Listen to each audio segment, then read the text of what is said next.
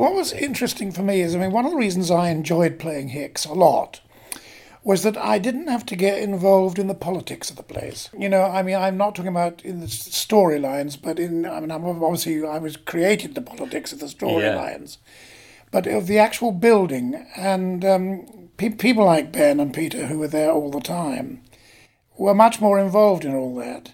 In a way, they were more confident with the characters because they were with them much more often than I was. Yeah. So they were able to be naughty. So I'd be thinking, let's get these lines right. Now I was blah, blah, blah, blah, the Jasmine Allen estate, blah, blah, blah, etc., etc. And they'd be pulling faces and mucking about and talking about what to have for lunch and all that sort of thing. Great fun to work with. They were very good times because pretty well everything I did was with them. They were very good to me, it must be said. Yeah.